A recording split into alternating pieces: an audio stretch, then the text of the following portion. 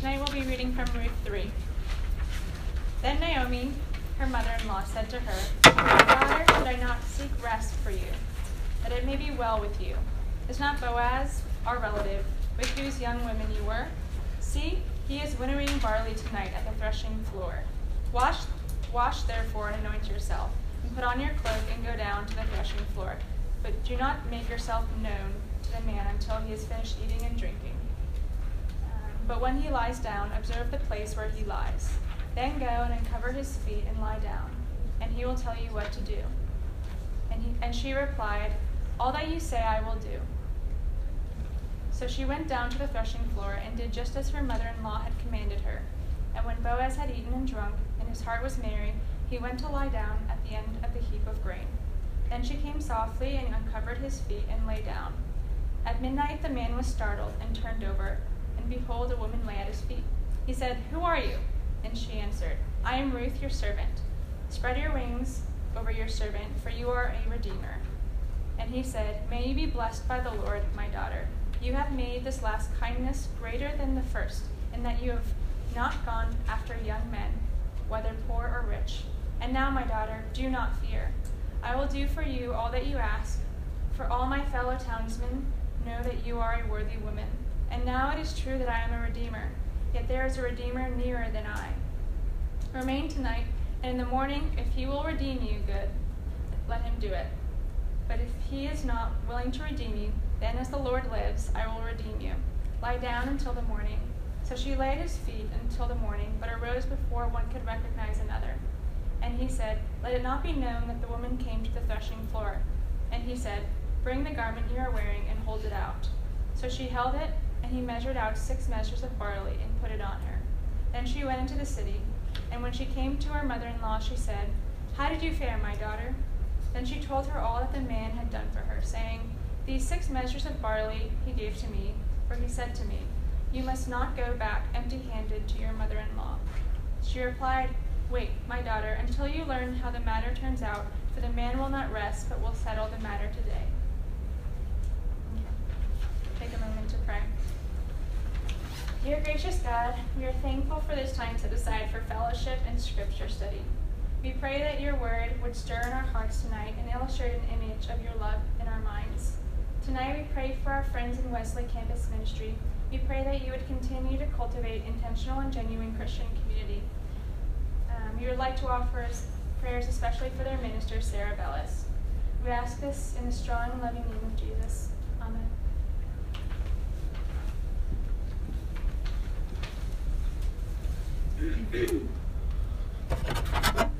Hello.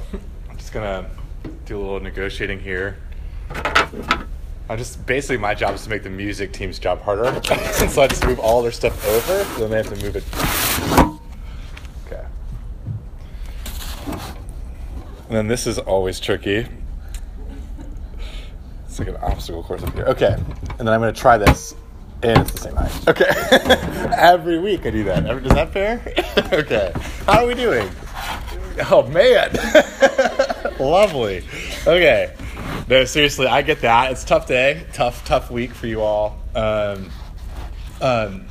mean, is it nice to be back in the sprinkle room? Warm and cozy sprinkle? I haven't heard like throbbing bass yet or people shouting spontaneously, so I think we're in good shape. For those who don't know me, I'm Sid Drew, and I'm the campus minister for RUF, Reformed University Fellowship. And really, we're just a Christian campus ministry that exists to serve the campus and you all, wherever you are and whoever you are. And I say this every week, but I mean it every week. And maybe I'll just do a briefer version this time. But essentially, we just want to be the kind of place that anyone from any scene, any personal background could come. It's not for one kind of person. Hopefully, it's for every kind of person. And we mean that even about spiritually.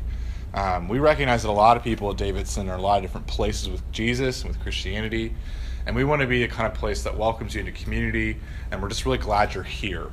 So whether you're convinced or unconvinced, whether you're a spiritual skeptic, or you would call yourself a believer, we're glad you're here. Or maybe those categories don't apply. None of the above, all of the above, somewhere in between. Just thanks. And especially if you're new, thanks for taking the chance and coming out. Or if you haven't been for a while, thanks again too. It's a lot of risk and a lot of time. We appreciate that. So anyway, that's what we're up to. So This semester, by the way, this is the second to last large group that we have. I don't know if you guys have done the math. Hold your breath. That's why we're kind of doing a lot of, we're trying to get through the book of Ruth. I'm just going really fast. So anyway, this semester in the large group, we've been looking at the books of Judges and the book of Ruth, and we've been looking at the topic of love in an R-rated world. Love in an R-rated world.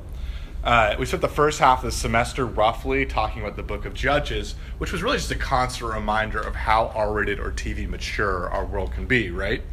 Yet at the same time, in the midst of all of that, in all that stuff in the book of Judges the grotesque, the violent, the crazy, we saw God's love. Over and over and over again, God showed up on the scene and he rescued his people, often in shocking ways. And the book of Ruth really invites us into the same kind of love, but it does it on a smaller, more intimate, more daily scale. We see how ordinary people move forward in an R-rated world. And that becomes the question for us. How do ordinary people move forward in an R-rated world? How do two widowed women and a forgotten farmer act out the intricacies of love in the days when the judges ruled?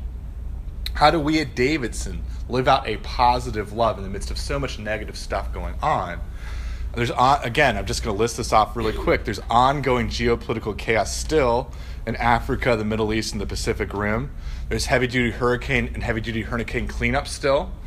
We still have the aftermath and the possible potential of crazed violence. The aftermath in Charlottesville and Las Vegas and Texas. And then there's just the stuff that comes out every news cycle in Hollywood about sexual assault or sexual harassment. And let alone all the social media #MeToo stories that remind us that even a place like Davidson, that we're not immune, that we've got heartache and we've got hurts too, that are very serious. And yet at the same time, God gives us these intimate personal histories of Naomi and Ruth and Boaz to lovingly ask us, what's your purpose? What is it that you're put on this planet at this particular moment to do? And we get to answer those big questions, those deep-seated questions, by looking at the particular stories of stepping into the nitty-gritty reality of love in action in the lives of Naomi, Ruth, and Boaz. But nevertheless, before we lose sight of what's oftentimes in the background of the book of Ruth, but it's always present, always looming, God. The focal point of the book of Ruth is God. God who's invisibly working, right?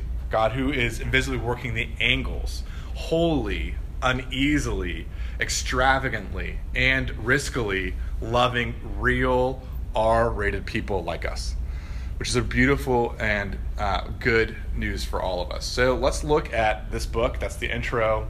Some of you are somewhat familiar with the book, but that's the intro for us. So let's take a look at it together. But before we do that, I'm going to pray one more time. Father, thank you for this time. Thanks for the students. Thanks for the opportunity to stop and to be still and to know that you're God. Maybe some of us are not comfortable with that idea. Maybe some of us are wrestling with being still. Some of us are wrestling with your existence. And some of us are pretty confident in both those things, but still feel like we struggle in moments like this. And I pray that you would be with us, whether we're happy or confused to be here. I pray that you would be moving among us in this moment, that you wouldn't let us alone, that you would help Jesus to just show up, to help us to see you, to see what you're about, to see your business, to see you high and lifted up, to be more believable and beautiful in the eyes of our hearts, O Lord.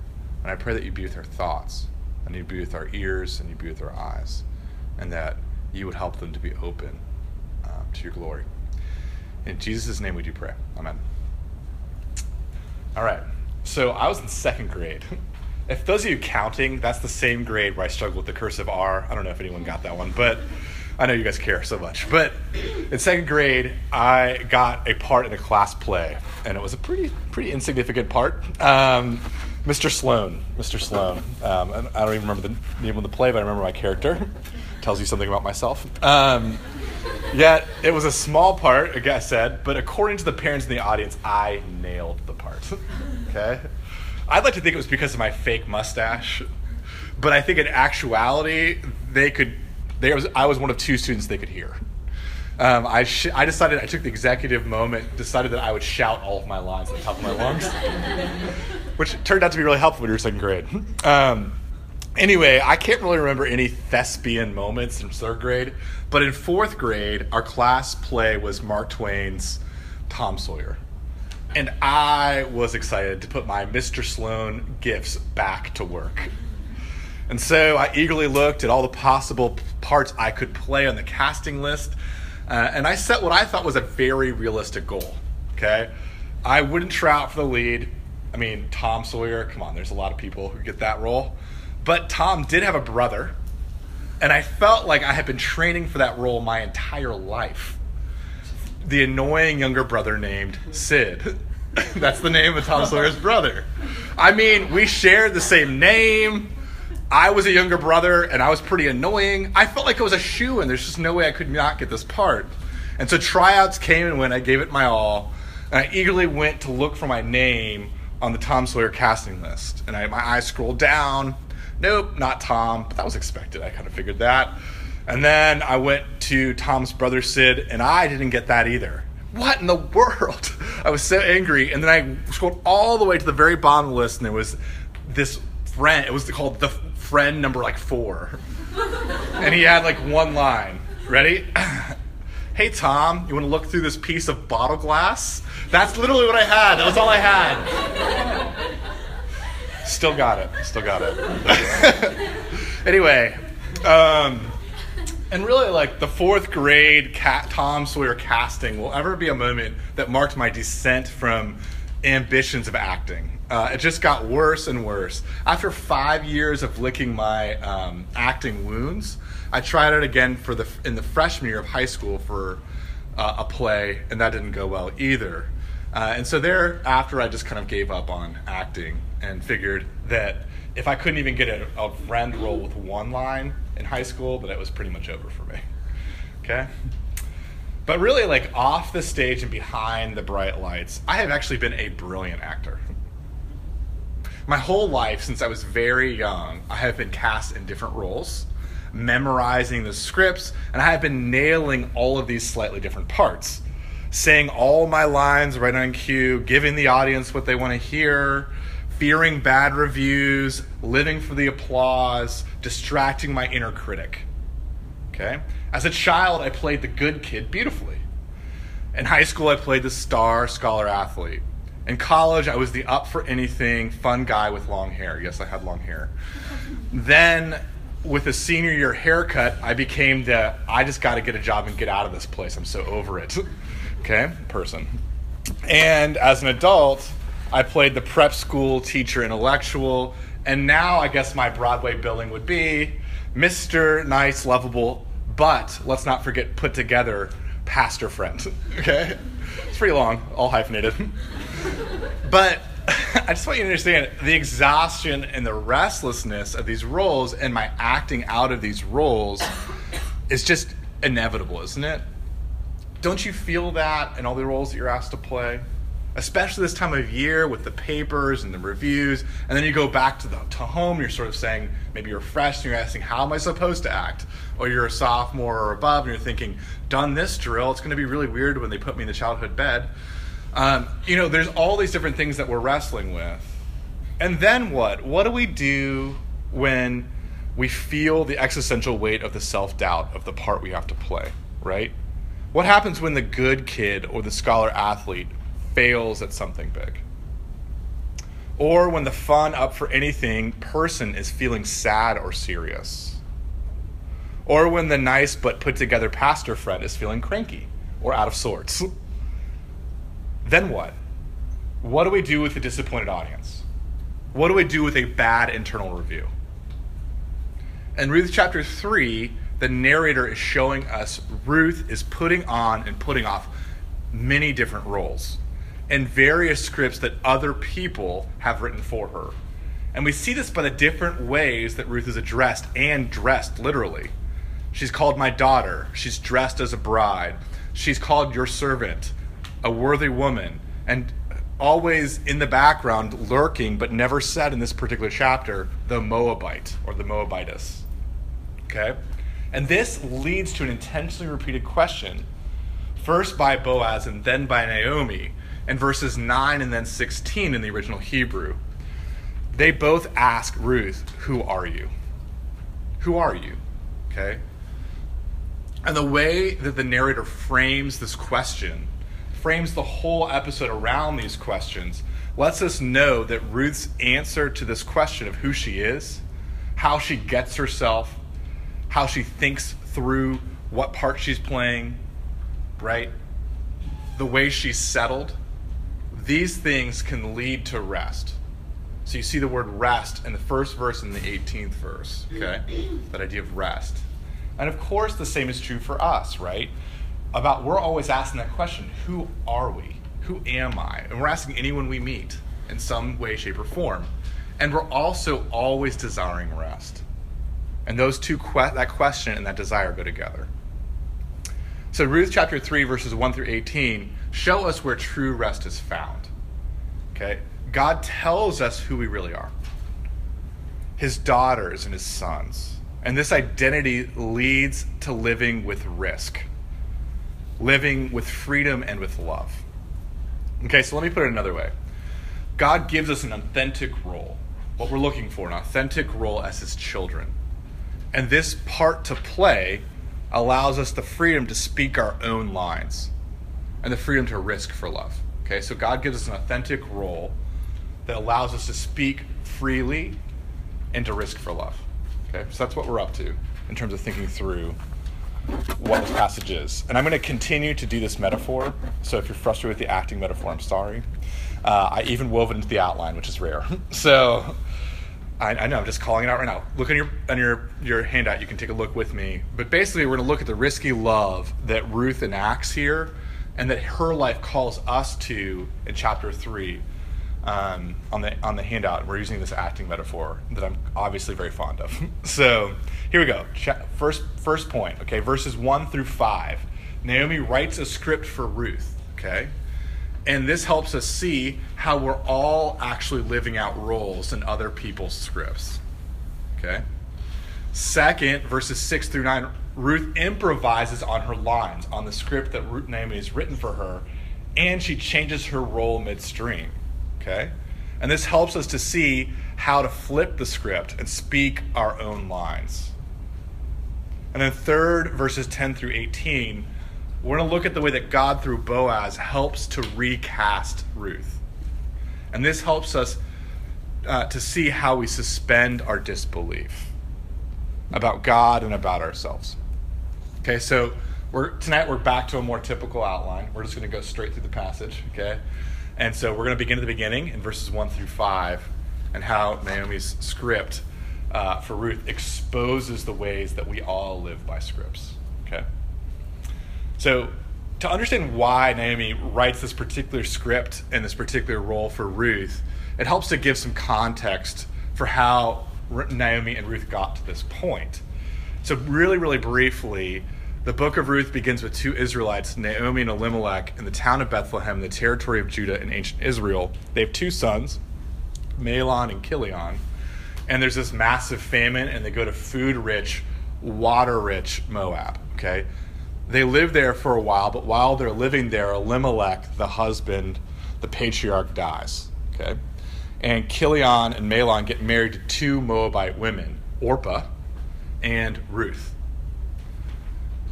But then Chilion and Mahlon, Ruth's and Orpah's husbands and Naomi's sons, die, okay? And there they are. Until Naomi hears good news about Bethlehem, that there's grain, the famine's over. Naomi decides to go back there to live. And then on the way there, she convinces Orpah to go back home to Moab, but Ruth clings. She won't leave. She can't kick her off her leg. And so she goes with her. And so Naomi and Ruth enter Bethlehem. They settle there, but then they have this problem. They have no food. So Ruth goes out and does this thing called gleaning, which is going after the harvesters in an agricultural field and picking up the scraps. And then in chapter 2, we see how God took care of Ruth through the field of Boaz, Naomi's relative. And if you remember last week, or if you've read the book of Ruth before, Boaz meets Ruth, tells her only to glean in his field, gives her his protection, gives her an abundance of agricultural supplies, more grain than his harvesters, and much, much, much more grain than the average gleaner. And then when Ruth takes her gleaned surplus home, Naomi's thrilled. And then she says, guess where I found it? Boaz's field. And then all of a sudden Naomi gives a fist pump. Yes. She's like, yes. Okay, because guess what?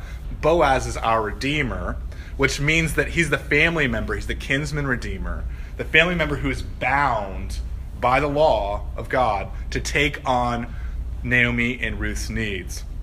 This includes buying back and restoring the farmland and possibly marrying a woman in the family who happens to be widowed and happens to have no children, aka Ruth. Okay? So, by chapter 3, verse 1, where we are now, roughly 7 weeks later, okay, so it's the shortest duration of time between the chapters, Naomi's fist pump and palms rubbing together anticipation has turned into a pacing back and forth with her hands behind her back. Okay? Yes, they now have grain to eat, but she, and particularly Ruth, they have no rest. And a rest that's very narrowly defined in that patriarchal ancient Near Eastern culture as the house of a husband. Okay, so Ruth has no, what sometimes you'll hear called prospects. Okay? So the impeccably buttoned up, stiffly collared Boaz, he seems to have cold feet for Ruth. Like, what's the deal? 7 weeks later, nothing? No romantic tension? No friction? Come on. And so, whether because he's sensitive to her mourning period, I don't know, or it's just plain old male passivity, I have no idea. But nonetheless, Naomi schemes this plan in the face of Boaz's cold feet, right? She scripts out a play for Ruth, and it goes something like this. See, Boaz is winnowing barley tonight at the threshing floor. Wash, therefore, anoint yourself, put on your cloak, your best one, and go down to the threshing floor, and don't make yourself known to the man until he's finished eating and drinking. And when he lies down, observe the place where he lies, then go and uncover his feet and lie down, and he will tell you what to do. Okay. From its premise to its details, this plan is both simultaneously well-meaning and also extremely questionable. Okay, can we just say that? Just wait, okay? For instance, what does Naomi intend to have happen here? Like, what's her goal? Can we just ask that question for a second? Is she trying to take advantage of Boaz? Like, take him by surprise? You know, his stomach's full, he's got some wine in the belly. And does, like, Naomi want Boaz to, like, lose himself? Lose a sense of himself and sense of propriety, the smell and the sight of Ruth? After all, the language of the plan is full of suggestive sexuality, right? Uncovering the feet in the Old Testament suggests full-on nakedness. The words no and to lay down are often in the Hebrew euphemisms for sexual intercourse. Okay? And if Naomi means for Boaz to lose control with Ruth, to have sex and maybe feel some mourning after remorse, and therefore feel duty-bound to marry her, what about Ruth in that plan? Is she being pimped out here? Do marriage ends justify the surprise attack's sexual means? Or best case scenario, Naomi assumed Boaz will be a worthy man, as chapter 2 has said and shown, and he won't take advantage of Ruth's vulnerability. Still, Naomi has to know that what Boaz tells Ruth in verse 12. Like, Boaz is not the closest relative. He does not get first dibs on marriage to Ruth. So likely, Naomi's plan, her script for Ruth, is a risque, ancient Near Eastern version of a personal ad. Okay? St. Clair Ferguson puts the substance of what Naomi's up to, what she's dressing up with Ruth, this way. Single Moabite woman, widowed, childless, lives with her mother-in-law, seeks well-to-do Bethlehem businessman, with view to marriage, must love mother-in-law. Okay? While most of the scripts people write for us are often not as dramatic and maybe questionable as Naomi's in these verses, I would argue oftentimes they're just as well-meaning, and they do have that questionable element. Okay? I think the theologian Walter Brueggemann helpfully defines what exactly a script is. I've been using that pretty fast and loose, so let me do that. Scripts are the stories that we tell each other that eventually become normative for us. That is, we trust them. They help you to see these particular encounters are not merely accidents or incidents, but they can be seen in terms of playing out a script. Okay? So everyone has a script, and we trust it to make sense of, to order, to make a story out of particular events that in isolation may seem accidental, okay? And they compel us to play a role in that life, in our life, in this world. Does that kind of make sense? Are we struggling with that? Okay. But what's so helpful about seeing Naomi write Ruth's script? By the way, Naomi speaks 55 words in the Hebrew, and Ruth says 4. Okay, 4 words. Okay, verses 1 through 5 show us who typically writes our scripts for us, and why we choose to play the roles that are written for us. Okay, so we're going to look at who chooses these scripts, who writes these scripts, and why do we choose to play the roles in them, okay? So Naomi is Ruth's mother figure, okay? And clinical psychologists such as Henry Cloud tell us that our first scripts oftentimes come from parents, right? We listen and we play a role to get connection with them, okay? You do well, you get a head pat, right? Or a cookie or whatever, okay? Cookie, connection. Okay. And like Naomi's plan, parents often cast us in roles that are really well-meaning, right? They want our rest. But there are acts and scenes in these plans, in these scripts, that can have flawed premises, that can have flawed details, all right? And as we grow up, we want to become separate from mom and dad, and so we pick up scripts from other people, from peers or other mentors, people like teachers and pastors and coaches, right? But again, while they're usually well-meaning, they're flawed. For instance, oftentimes the scripts we pick up maximize what we're good at and minimize what we're bad at, okay? Again, I'm all for strength finding, okay? Don't get me wrong. School, work ethic, character, athletics, as long as I can be loved when that all fails, okay? As long as the weak parts of me get some love too. I'm for that. But more often than not, we get locked into playing a part, performing a role absolutely perfectly. Do you get this?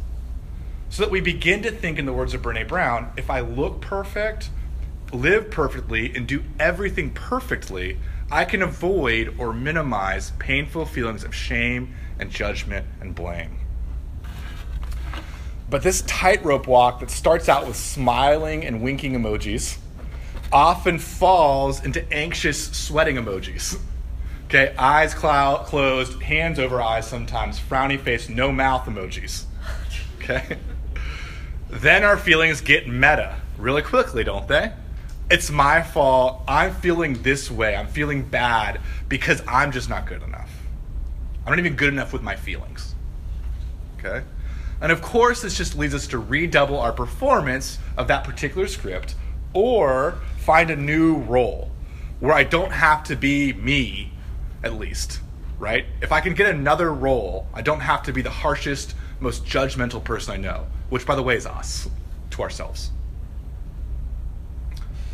But Ruth's improvisation on Naomi's script in verses 6 through 9 shows us a different way forward, okay? Shows us how to flip the script, how to speak our own lines. And that's point 2 on your outline.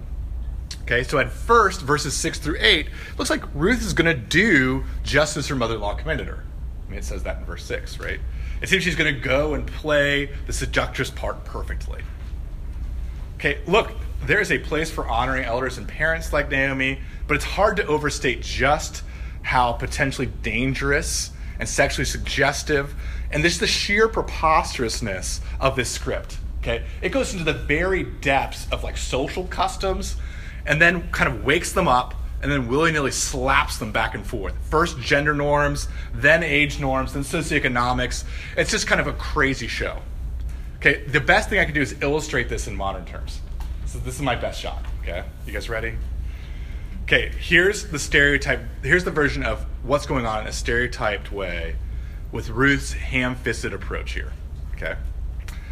I'd invite you to imagine Ruth. showered, shaved, perfumed up in a pale powder blue prom dress. Okay, she's awash in glitter and sequins. She's bedazzled. Okay, I don't know what that means, but sure. Her hair is kind of loosely snaking in long curls. Her lips are glossy with bubblegum flavored Lip Smackers lip gloss. She's even got a fragile white flowered corsage on her wrist. Huh.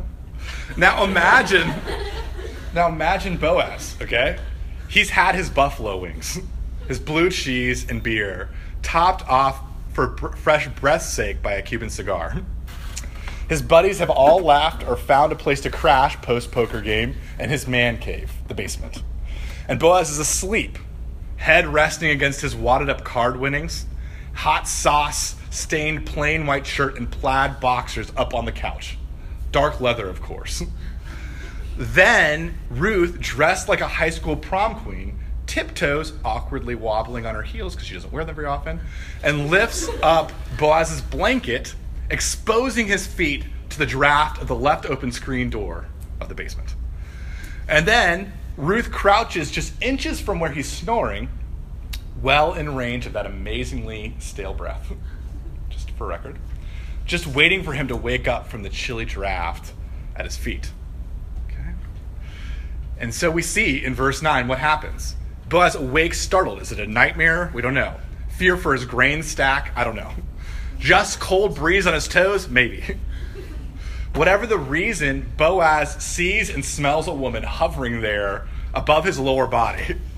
And he hoarsely asks what most of us would be, "Who are you?" That must have been a shocking question for Ruth at that moment, right? Think about how awkward that is. Dressed up, sent out as she was.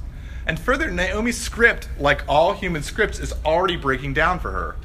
Boaz was not supposed to ask questions. He was just supposed to tell Ruth what to do. Okay, so Ruth, in that jarring moment, in the darkest part of the night, in the most forbidden male-only place, Ruth answers Boaz's question. "I'm Ruth, your servant." She uses the word now, amah, a marriageable servant, as opposed to shipka, an unmarriageable servant that she aspired to in chapter 2. But instead of stopping there or asking Boaz how he wants to handle the situation, Ruth ad-libs in a beautiful way. Okay? She speaks her own lines. She tells him what to do. "Spread your wings over your servant, for you are a redeemer." Or, "Boaz, fulfill the blessing that you prayed over me 7 weeks ago. Be God's wings of refuge for me. Give me the rest that is marriage, and restore the land and the fortunes of Naomi as our redeemer." You see, Ruth is not seducing Boaz into a mourning after remorse, nor is she even allowing Boaz to decide what's best. Ruth is deciding what's best. She's getting down on one knee. She's proposing to Boaz. She's saying, "Spread your wings over me." And she demands that he take care of Naomi, for you are a kinsman redeemer. Ruth realized that Naomi left her own future. Naomi left her own rest out of Ruth's script. So Ruth is flipping the script. She's taking the pen and she's rewriting Naomi back into the scene. But even more than that, Ruth is trying to quit the role playing altogether. She's asking Boaz for what she wants. Will you love me for me? Will you love all of me? My foreignness, my social inferiority, my youth, my poverty, my mother-in-law, our family. But will you have the real, the full, the imperfect me? When I fail big time, when I'm serious or sad, when I'm cranky or out of sorts, will you redeem? Will you spread your wings over my expert self-condemnation? But before we get to Boaz and Jesus' response to these questions, can I just pause here and ask us to actually ask for what we want? Okay? If you're like me, this is so hard. It's so hard to go to God in prayer and ask him to love you in this way, to know that kind of love maybe. Will you ask God to free you from performance, from playing the part? Will we speak our own lines and ask God to protect us in our fears? Will we risk asking God to take care of us in our weakness, to cover over our imperfections? But also, would you ask what you need from other people, from the Boazes in your life? And will we stick our necks out for the other people in need, the Naomis? You see, we'd love the world to work like jobs and internships should work, don't we? Like, they should initiate. They should recognize us. They should come shake our handshake. Because, frankly, our performance is that good. My social reputation, my good grades, I've got shelves of trophies and shelves of accolades. You should come knocking to me, job recruiter, okay? But obviously that's not how the world works, and that's not how God says the world usually works. Instead, God promises to use us. And what oftentimes feels like risky prayers and risky actions are actually God's two hands at work in the world. His left and his right. Yes, asking and getting vulnerable can look a bit compromising, like Ruth at Boaz's feet. Okay? Praying and sticking our necks out is not easy and could end extremely poorly. It's easily misunderstood. But paying attention and stepping out of our social roles is how we risk and get love. Don't you want to be loved for who you are and not for how well you play a part? Don't you want all of you, even your most judgmental perfectionist self, loved? Perhaps G.K. Chesterton understood freedom from play acting, from how we always are striving to come across best, when he said it this way: if it's worth doing, it's worth doing badly. If it's worth doing, it's worth doing badly. But really the reason that we can risk the freedom and we can risk the love, that we can honestly ask for what we need, is because God responds to us like Boaz responds to Ruth. Only more so, right? And this recasting, this script shredding kind of love is how we suspend our disbelief. And we're finally at point 3, okay? Boaz responds to Ruth breaking character by blessing her, by noticing and celebrating the way that Ruth is sticking her neck out for Naomi. Okay, yet again in verse 10, right? His only command to Ruth is do not fear. And then he tells Ruth, Boaz, the superior in that time and place in gender, class, economics, nationality, and even religious matters, Boaz says, I will do for you, Ruth, all that you ask. Verse 11. He will spread his wings, his arms, his life over all of Ruth's burdens, all of Ruth's blemishes. Boaz will redeem Ruth and Naomi. He will take on their debts and their troubles. In the meantime, Boaz looks out for her reputation and safety during the night in verses 13 through 14. And he looks out for her and Naomi in the morning with 6 shovelfuls of barley. And according to verse 18, Boaz will not rest, but he will settle the matter today. But why? Why would Boaz respond to Ruth asking? Why would he respond to her risky actions in this way? Boaz tells us in verse 11. It has to do with the way he is re-answering that question for Ruth that he asked in verse 10.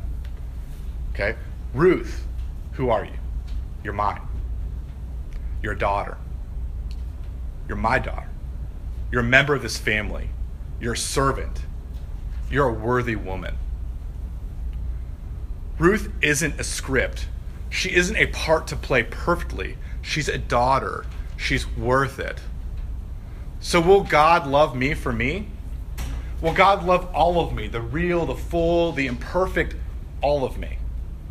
What about when I fail big time? What about when I'm serious or sad? What about the the friendly pastor, put together person who oftentimes is a cranky mess. Will you, God, redeem us? Will you spread your wings, the corner of your garments, over my expert self-condemnation? The answer is, and now, my daughter, my son, do not fear. I will do for you all that you ask. Why? God tells us in the New Testament, right? Who are you? You are my beloved son, my beloved daughter, with whom I am well pleased. Well done, good and faithful one. Enter into your daddy's joy. But how do you know this is true? Because before the time and universe began, God the Father wrote a script for God the Son. And it's beyond well-meaning. And though it has been questioned, it's perfect. God the Son, Jesus, perfectly performed the perfect script for us. Jesus risked the divine reputation, exposed himself first to fragile baby human bodies, okay, then to a mini series of misery as a poor carpenter in a foreign land. And during his life, this man did not rest until he settled the matter of our rest. And his restlessness took him all the way to the cross. His nakedness was uncovered there. He risked compromise, extreme vulnerability. He risked big-time failure. And of course, all too easy misunderstanding. And there, God finally settled the matter of our rest. It wasn't the nails that held him to the cross. It was his love for us. So I've got a story at the end. I know we're pushing it, but I'm going to say it anyway. Okay, like his son, my dad had an early and unsuccessful acting career. Okay, just so you know. The way he tells it, one day his mom asked him to go down to downtown Farmville for Gina to pick up something for her. He protested. He was afraid of this mean older kid who liked to hang out there, right? And so, but his mom wouldn't hear it. My grandmother was a stern woman. And so he went down to downtown Farmville. But then he also took matters in his own hands before he left. He took a bottle of rubber cement and a bag full of cotton balls. He went into the bathroom and he applied both to his face. So he made himself a white beard of cotton balls all over his face. Okay? He looked in the mirror with satisfaction. He walked confidently downtown thinking, no one will ever see me, no one will recognize me, just an old man passing by. Okay? And of course, his role and his disguise were utterly preposterous. They didn't fool anybody, and the mean older kid looked at him, and then they both started laughing on the spot. Just an amazing story, right?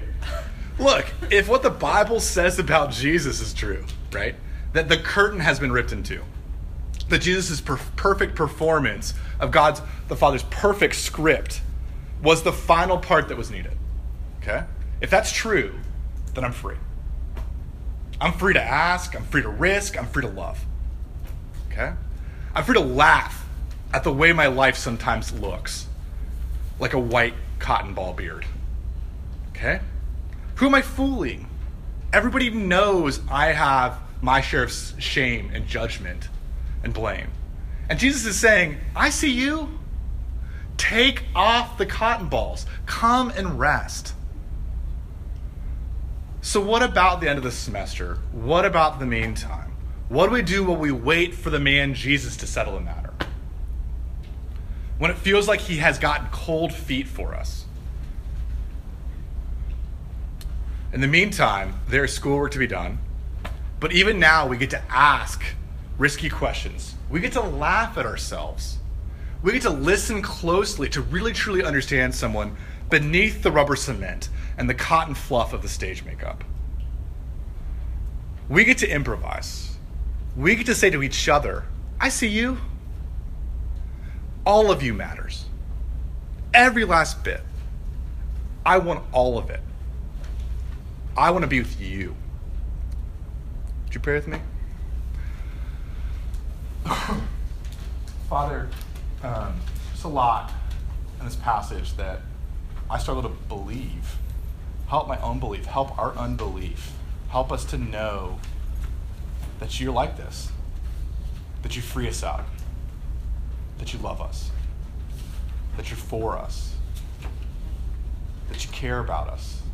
That you see us and you don't run away. That you see us and you hug us. Father, I pray that you be with us. Help us this time of year especially. Help us to be free. Help us to know your love. In Jesus' name we pray. Amen. Y'all can stand up.